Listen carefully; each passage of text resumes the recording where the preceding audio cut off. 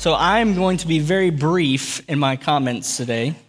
Wow, did someone just applaud? Wow. Man, was that Karen? I can see her smiling, yeah. Okay, we are off to a good start. It's funny, I made that comment and Millie said she was going to time me because she's never heard a pastor say that they were going to be brief. So, but I want to read to you from Acts 20 in verse 28. So to prove that we're brief, I'm doing one verse today, but it is a rich verse. Today as we look to kind of launch these new elders out, I'm excited. I'm very excited. And so we're going to be in Acts 20, verse 28. This whole text is good. This whole text is rich. And so I encourage you to take time today and this week as you think about our elders to read this text in its entirety. Paul is visiting with the Ephesian elders in this moment, and in verse 28, I want to read that verse to you. I'm going to read it twice to you. So it's just one verse so you can hear it. And then I want you to pray. Acts 20, verse 28. Here's what Paul tells the Ephesian elders. Pay careful attention to yourselves and to all the flock, in which the Holy Spirit has made you overseers to care for the church of God, which he obtained with his own blood. Let me read it again. Acts 20, 28. Pay careful attention to yourselves and to all the flock, in which the Holy Spirit has made you overseers to care for the church of God, which he obtained with his own blood. So I will be brief with my comments, but that's for a reason.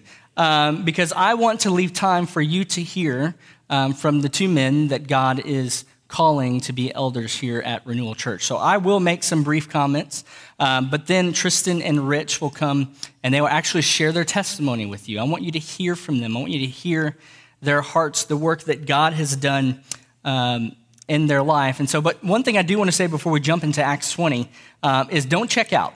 Now, I know if you're a visitor or if you're a member, I think sometimes when you hear that the morning is going to be focused on church leadership, it can be easy to check out because you have things going on in your life. You expect to be fed. You expect for this time to be focused on you. And so I would just encourage you that even if you don't know these men at all, that you would not check out. We want you to be engaged and to pray.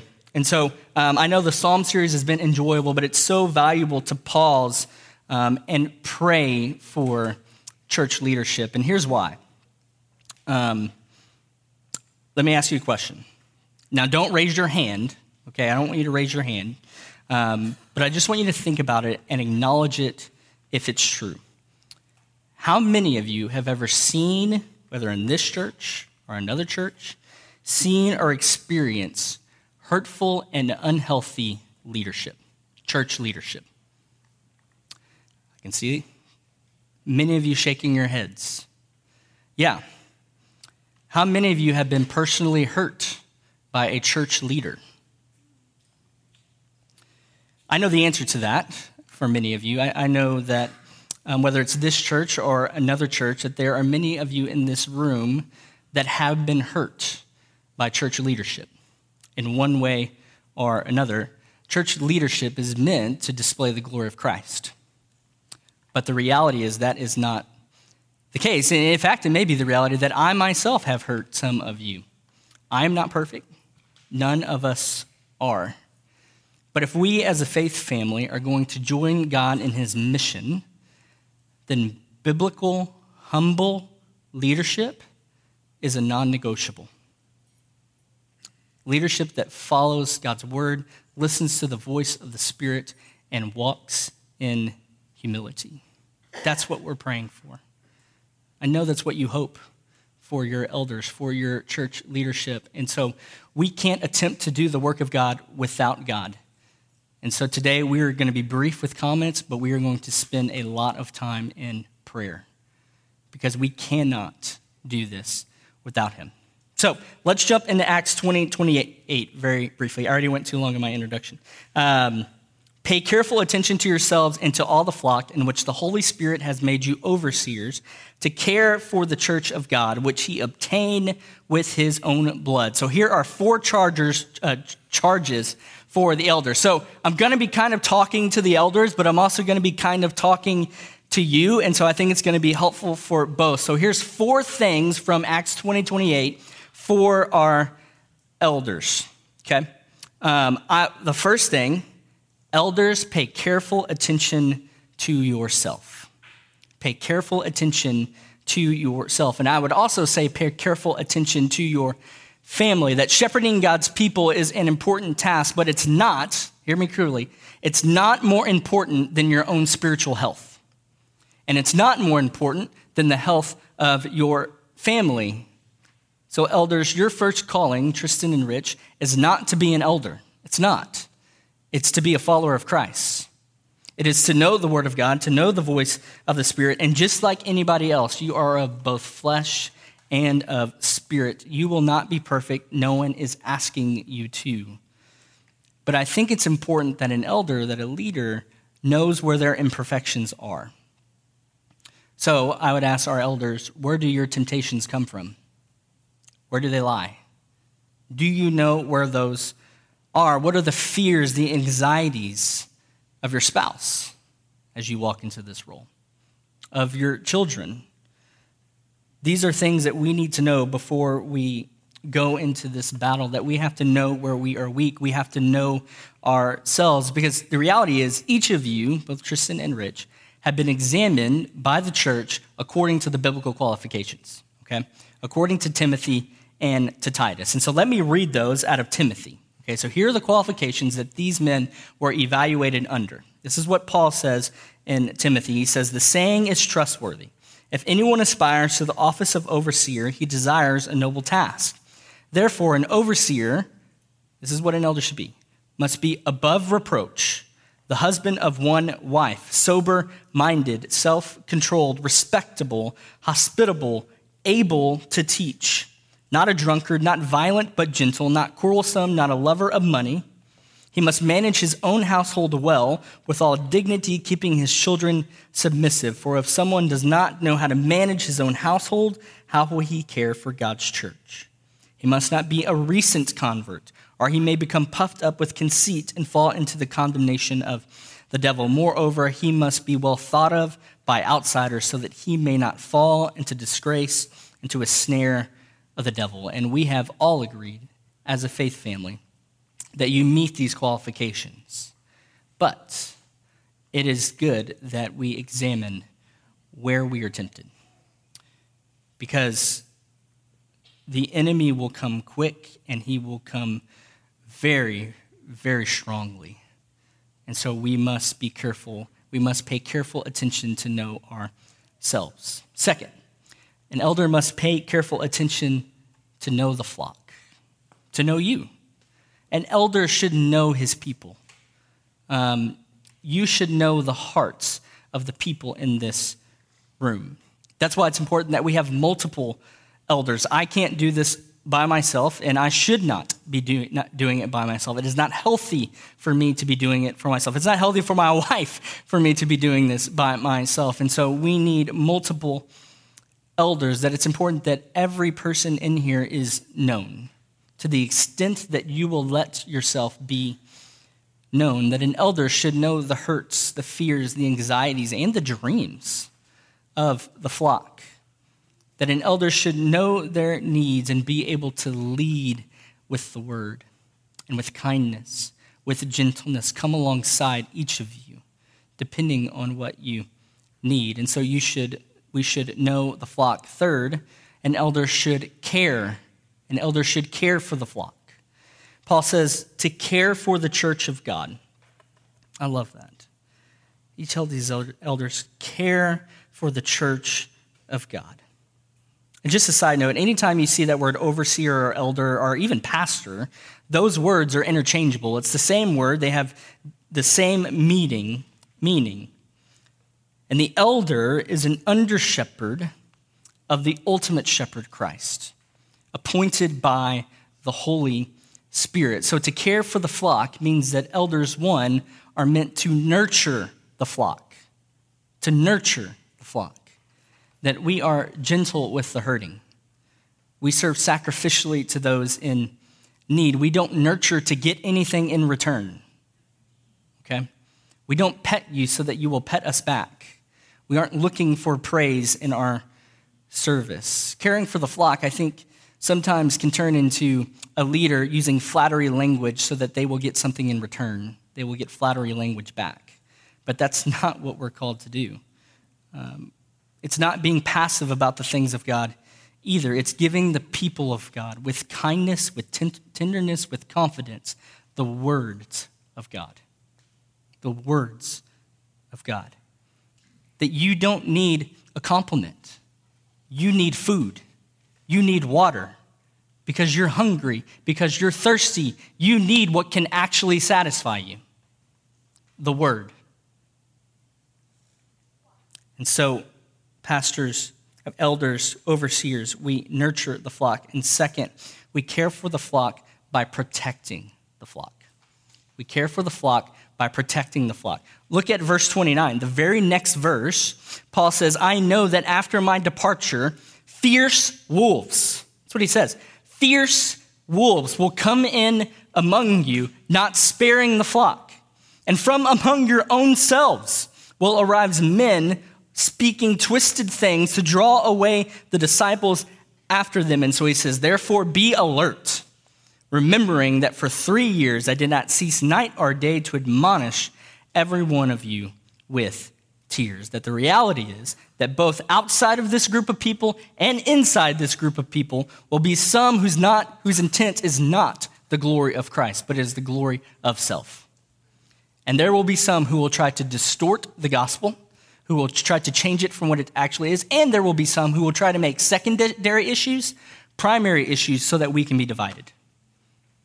And so it is the role of the elder to come alongside and to protect. We must protect the word and protect the flock. We have to be watchful and to be alert. And lastly, elders, just like every member, submits to Christ. We all submit to Christ as the head of the church. Elders do not stand on a pedestal like a king or a dictator. Elders are also members of the church. We are just like you. We are just like you. We all participate in the life of the church. Elders participate in home groups. Elders tithe. Elders sit under the preaching of someone else. Even myself make it a point to sit once a month under the teaching of somebody else because I am not a dictator. I am not a king. I am part of the life of the church. And just like everyone else, I submit to Christ as the head of the church. And hear this clearly. The church does not belong to your elders. The church does not belong to the elders. The church belongs to Christ. The church belongs to Christ. Pay careful attention to yourselves and to all the flock in which the Holy Spirit has made you overseers to care for the church of God. And he says, which he obtained with his own blood. I didn't obtain the church with my blood. Christ obtained it with his blood. That the only reason we are gathered today is because Jesus Christ has bought us with his blood. You aren't here for me. You aren't here for any other leader. You are here because Jesus Christ has saved you with his blood. We don't gather because a band plays good music. You don't gather because of a charismatic preacher. You gather for the glory of Christ, that he went to the cross out of love and grace, and he paid the price for your sin. And now we, the church, get the privilege of worshiping our Savior, our victor, that all of us gather, not for your leadership, because your leadership tells you to, but we gather for the glory of Christ. This is not my church. This is not Rich's church. This is not Tristan's church. This is Christ's church. And there are implications to that. That means that if we say something that does not line up with God's word, you are not obligated to listen to us. I mean, seriously, if we say something or we stray from this, Christ is your head. You follow him, not us. You don't submit to us when we were outside of this. Christ is the head of the church. And church culture has lost sight of what it means to sit under the headship of Christ. There are too many churches today filled with leaders and pastors who just want influence and power. I mean, just being honest. There are too many churches that are just too obsessed with power and influence. And then you get these churches where one group is lobbying for power and then another group is lobbying for power. And we've completely lost sight of what it means to submit to Christ. I am not a CEO, as much as sometimes people want me to be.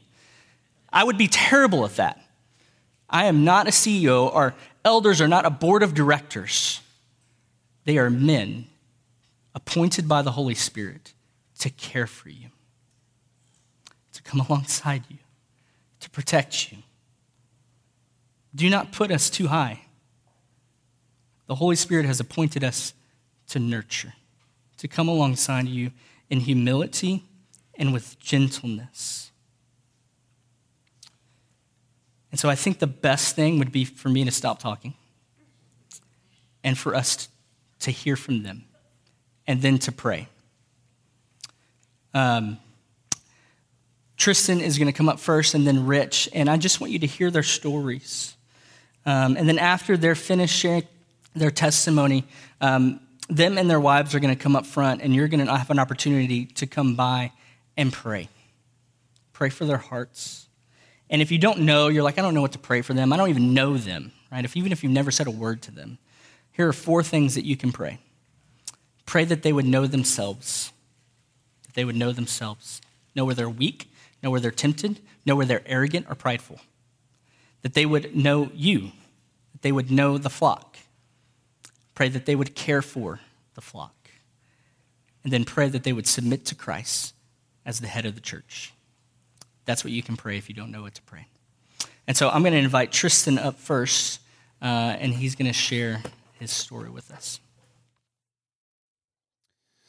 It's good to be here this morning.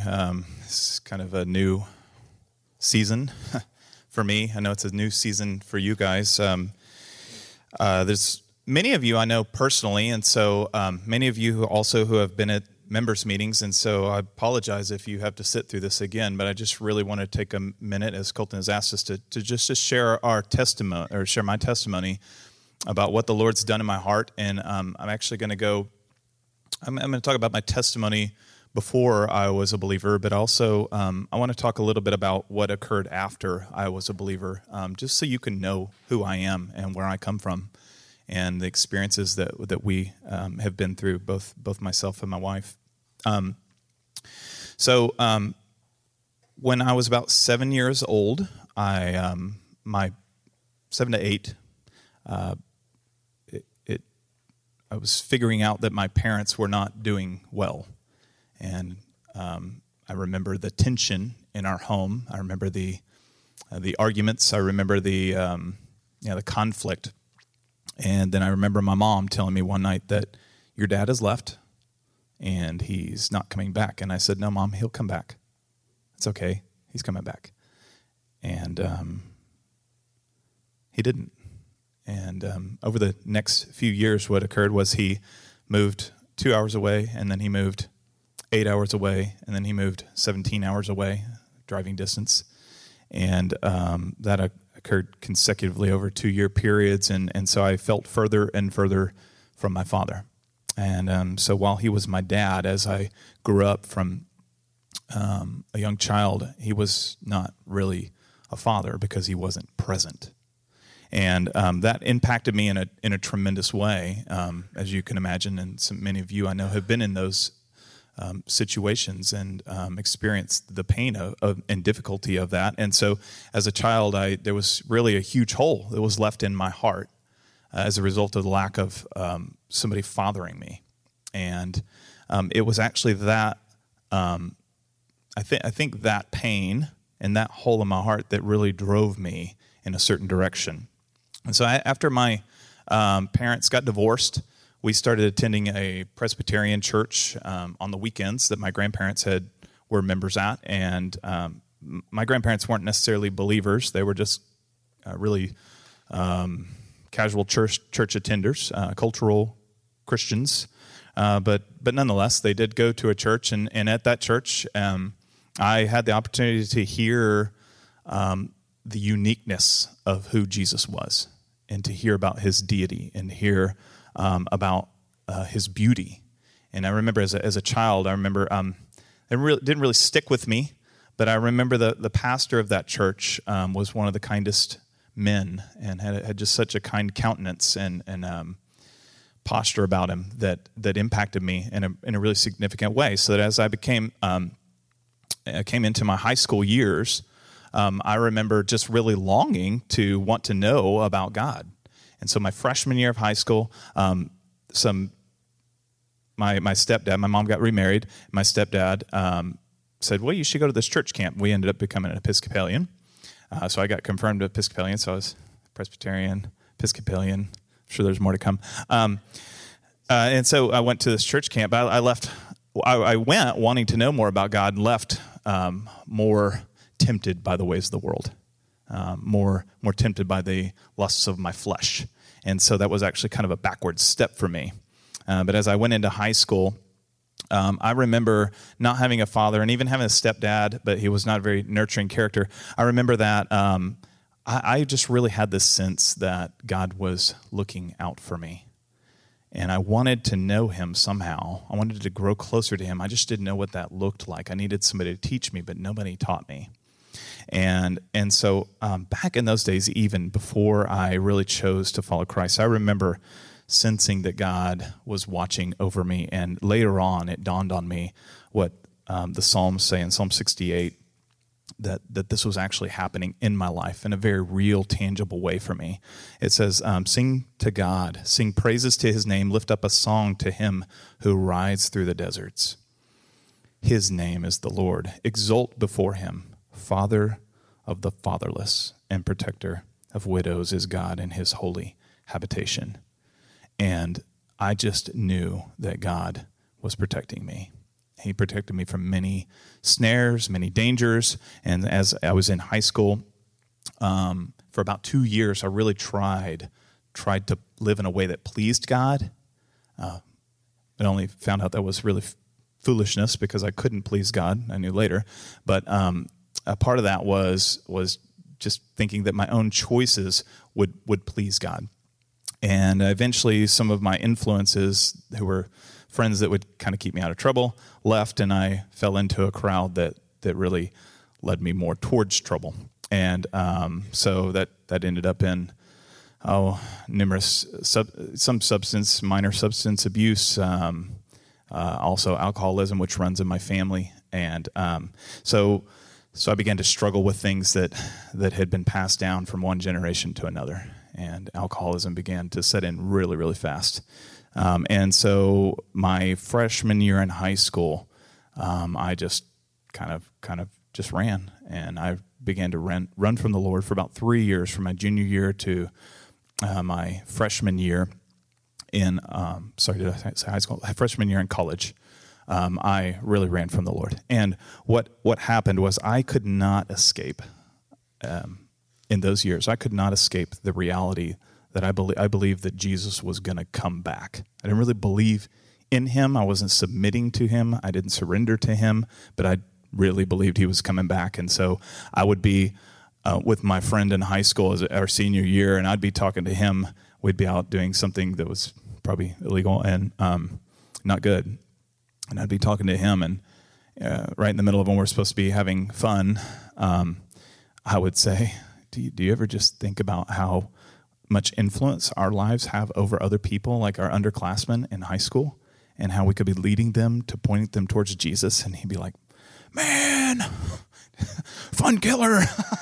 I remember once in in college, I was pledging I was invited to pledge for a fraternity, and they went and had a big bonfire, and everybody's, it's just a big party. And I remember sitting back down to these two guys, and I sat down, and they're all having their heyday, and the bonfire's going, and they're. I did this with several friends too.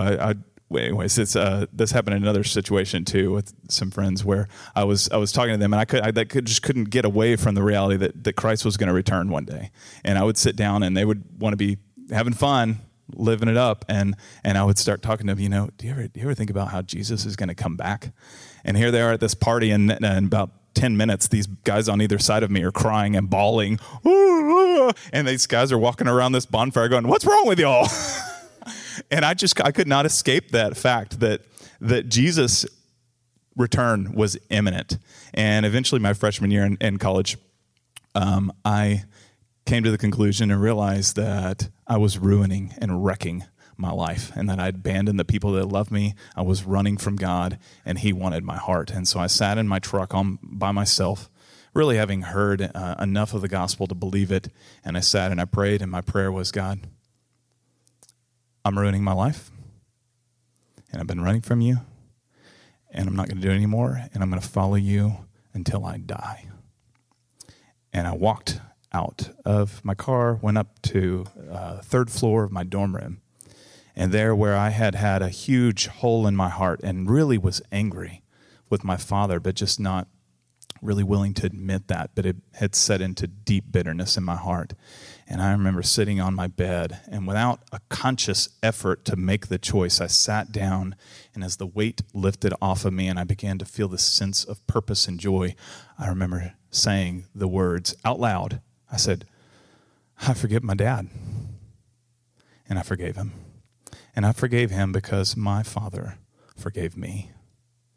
Not because I could do it, but because I tasted the goodness of his forgiveness.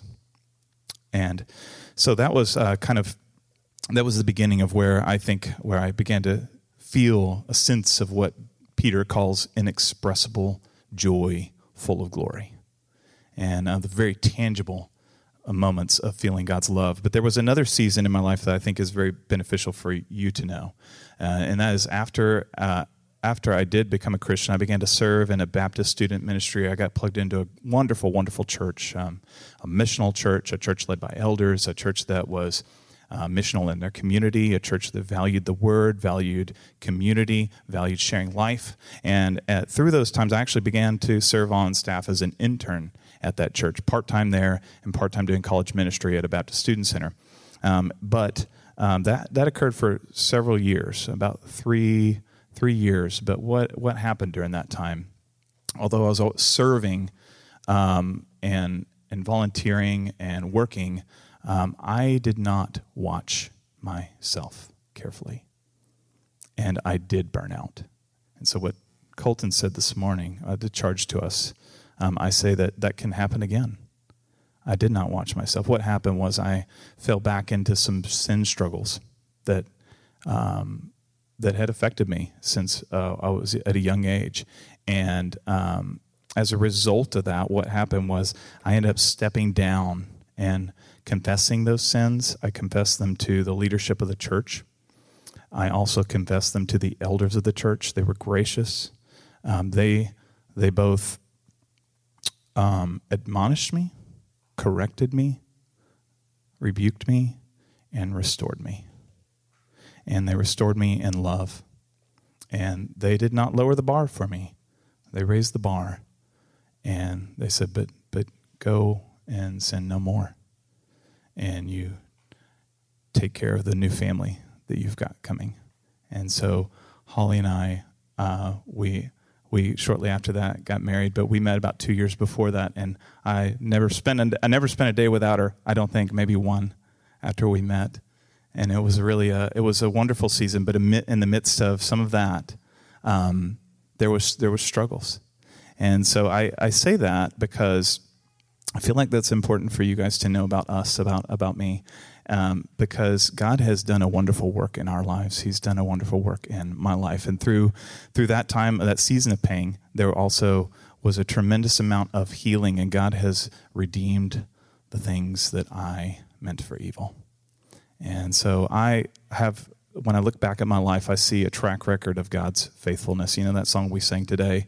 Every season I see God redeeming the evils that I've done and bringing about his good in my life and in my family's life, in my wife's life, and in my children's life. And so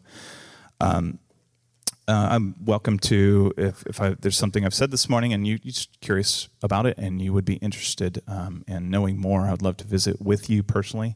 I'm going to go ahead and pass this on to Rich here. But, I think throughout the seasons of my life, one of the verses that has really, maybe some of you, I think in those years of God shaping my heart, Philippians, the message of Paul in Philippians 1:21, where he says, "For me to live is Christ and to die is gain. If I'm to live on in the flesh, that means fruitful labor for me. Yet which shall I choose? I cannot tell. I'm hard pressed between the two." I think in some ways that verse captured me. And that has been, in some ways, a verse that has become a part of my desire, that I would be so hard-pressed between the two to stay here, but that I would love Jesus so much more that leaving this world is a better prospect than staying. But the reason that we stay is because God has meaning for us right here.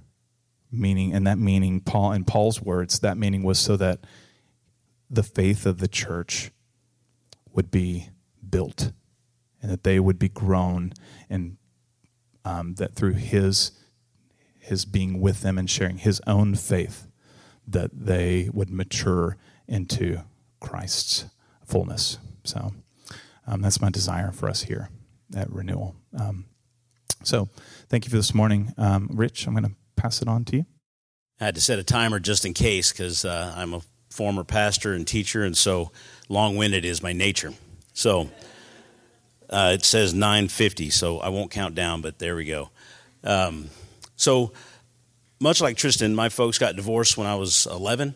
I saw it coming as the oldest son in the house, and I asked my siblings one evening, "So who do you want to go live with when mom and dad split up?"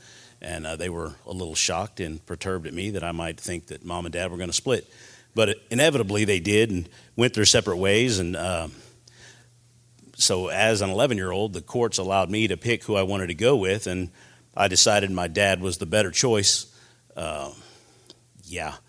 So he eventually got married, and things didn't go so well. Plus, I'm starting to become a teenager, which is always challenging. If you've ever been one or had one, that's a short challenge, right? And so we had our struggles. In Christmas of my 13th year, I told my dad, I want to go live with my mom, and he said, "No, you're not." And I said, "Okay, sounds good." I packed all my stuff and moved to Beverly. Well, Huntsville was close enough for me, and we enjoyed a severed relationship after that. He would come and get my brothers and sisters and not pick me up, not talk to me, not look at me, just absolutely ignore the fact that I existed.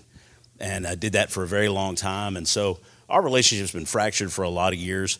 My stepdad stepped in and was a really good example of what a man should be, and especially one that's kind of taken over a family, kind of coming in and marrying into a ready-made family. And he carried the mantle well.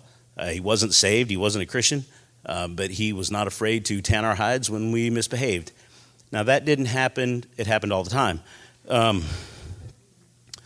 So right about the time 14, I had 13, 14, I'd started drinking and just casually hanging out with friends, and picked up some really solid habits of that kind of stuff. And so that's just kind of building the foundation of being a real rebellious son, a real angry young man, and not really trusting of other people or of my father. And so one day, as God does. Now, I'm looking back on my life today, and I see God's hand from the time can remember, 2, 3, 4, 5. Just watch God's hand move in my life, constantly pursuing me. I had no idea. I just knew that the neighbors next door when I was a kid were super religious, and every time I said, "Oh gosh," I got thrown out of the house. And so it was really weird. I thought, those religious people are awkward. And so At 15, I was on the bus riding to school, and I'd really kind of had a long-distance crush on a little redheaded girl who would get on the bus and sit up front. Well, one day, she gets on the bus, and she starts headed to the back of the bus where I sat, and I was like, uh-oh, look at there. And then she sat in the seat in front of me, and then my heart started to panic. Uh-oh, she's in front. And then she turned around and spoke to me. I almost passed out, y'all. I just was like, whoa. And she said the craziest thing to me. It was so shocking. She said, "Do you want to go to church Wednesday?" Huh? And she said it again, and I said, wow, girls at church. Okay, I'm in. So I showed up on Wednesday night, and lo and behold, she did not. I thought, that's a dirty trick. 2 weeks later, God came in and saved me.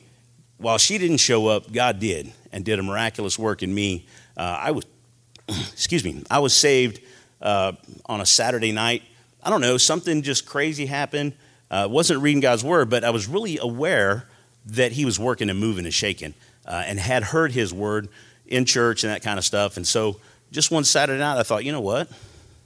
I'm done with this. I'm done with drinking. I'm done with raising Cain. I'm done with trouble. And so Sunday morning, I walked down to walked the aisle and told the pastor, hey, I'm ready for this. And so I said, I'm saved. And he said, well, you haven't said the prayer yet, so let's do that. I was like, oh, there's a prayer involved here?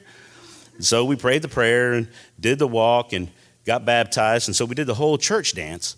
But something really happened in my life. I was changed from the inside out.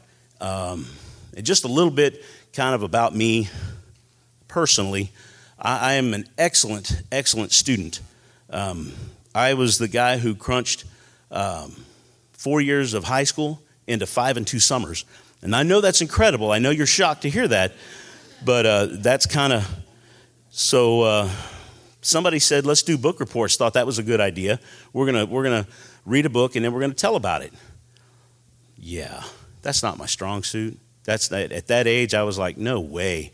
And so I never made it through a single book report, not one without crying. I failed every single one, and I cried through every one. I just couldn't look at you and tell you what this book was about. Even if I read it, I couldn't do it. I cried through the whole thing. So anyway, lo and behold, we're working, I'm going to church, and all of a sudden I'm a prominent youth leader in our group, and kids are coming to me asking me about how to walk this out, how do I live this out, what does this mean?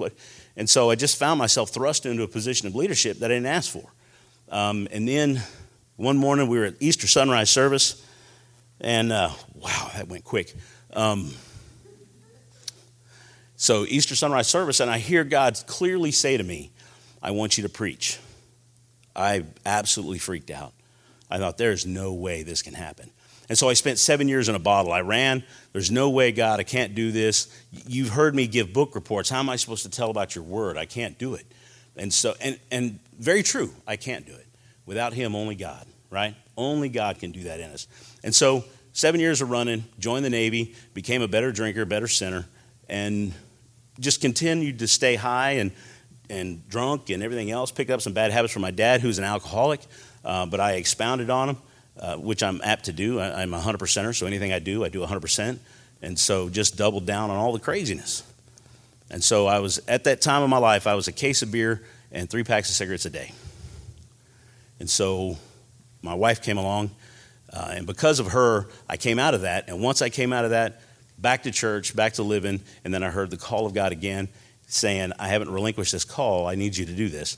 And so I surrendered to the ministry and became a youth pastor for 12 years. I pastored at 3 different churches, youth pastored at 3 different churches. I'm also a professional mechanic. That's what I do for a living, aircraft guy. And so part-time bivocational youth pastor. And in 2014, God called my wife and I to plant a church. So we planted this church. We ran it for 5 years, excited about seeing what God was doing. People were getting saved and they were moving away. And I thought, man, I'm really great at this. I just run them off, send them to India, sent them to El Paso. I mean, we just flat ran them off. We sent them all over the place. And but after 5 years, God closed the church, and we realized that was happening. and broke my heart.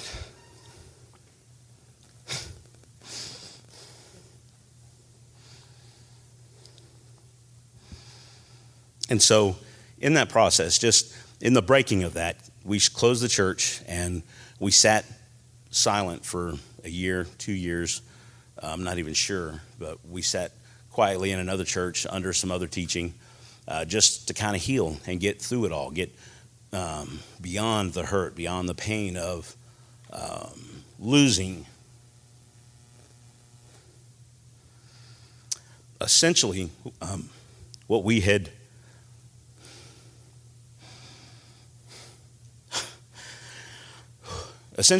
birthed and just gave birth and raised this church up to be what God had called it to be. And so we shut it down and sat there for a while. And God eventually called us here. And so the call is not gone. It's changed, it's shifted, it's looked like something different. It's still loving people, which is God's call to me, is to love people, to disciple people. God told me way back in 96 that my call is to disciple people, to watch people grow, to encourage them to be better than who they think they are. Because God has a great plan for you and is amazed to watch you grow. And that's been my blessing, to watch people like y'all grow. And I'm not special. I'm not anybody. In fact, I have zero theological training. I haven't gone to school. I didn't go to seminary. So none of that happened. But just self-taught and spending time loving people. We've done prison ministry over the years. We've done youth ministry over the years. We've pastored over the years. And so that's the end of my time as I heard the alarm go. Thank you so much for allowing me to serve you. And I'm excited about this opportunity to serve you and love on you and to watch you grow. If you have any questions, like Tristan said, come see me. You can talk to me about anything. I've struggled with all kinds of crazy stuff. Thank you so much for allowing me this opportunity. I want to give you the opportunity to pray for these men and their wives. I think that is the best thing that we could do this morning, is to come alongside of them and to pray. And so what's going to happen in a moment is Tristan and Holly, we're going to put you guys right here. And then Rich and Kathy, this is Kathy's favorite thing, we're going to put you guys right here. And Danny and Liz, Danny, who just completed his term as an elder, they're going to start us off over here to my left, your right. And so we're just going to give you an opportunity to come by each of them. So you'll pray for one, then you can go by and pray for the other. I know it's very short. I hope that this is a spark that you can pray for them this day, today going forward, that you can follow up with them, hear more of their stories. But you'll just get a few moments here just to pray that they would know themselves, that they would know you, that they would care for the church, and that they would submit to Christ, or pray in any other way the Spirit would lead you. And so if I'm going to pray right here, and then if you, after I pray, want to line up behind Liz and Danny, their way of honoring us and passing the torch, if you will, then you can come alongside them and pray. Father, thank you for your goodness and grace. We thank you for these men, for their stories. We thank you for their wives, their children, and how you've worked in them. God, we pray for their joy, that they would not burn out, that they would not be fearful, they would not be led by their flesh or by man, but they would be led by your Spirit. We would submit to you. So God, give us the words to pray in these next few moments as a faith family, that you would stir all of our hearts for your glory. It's in Jesus' name, amen.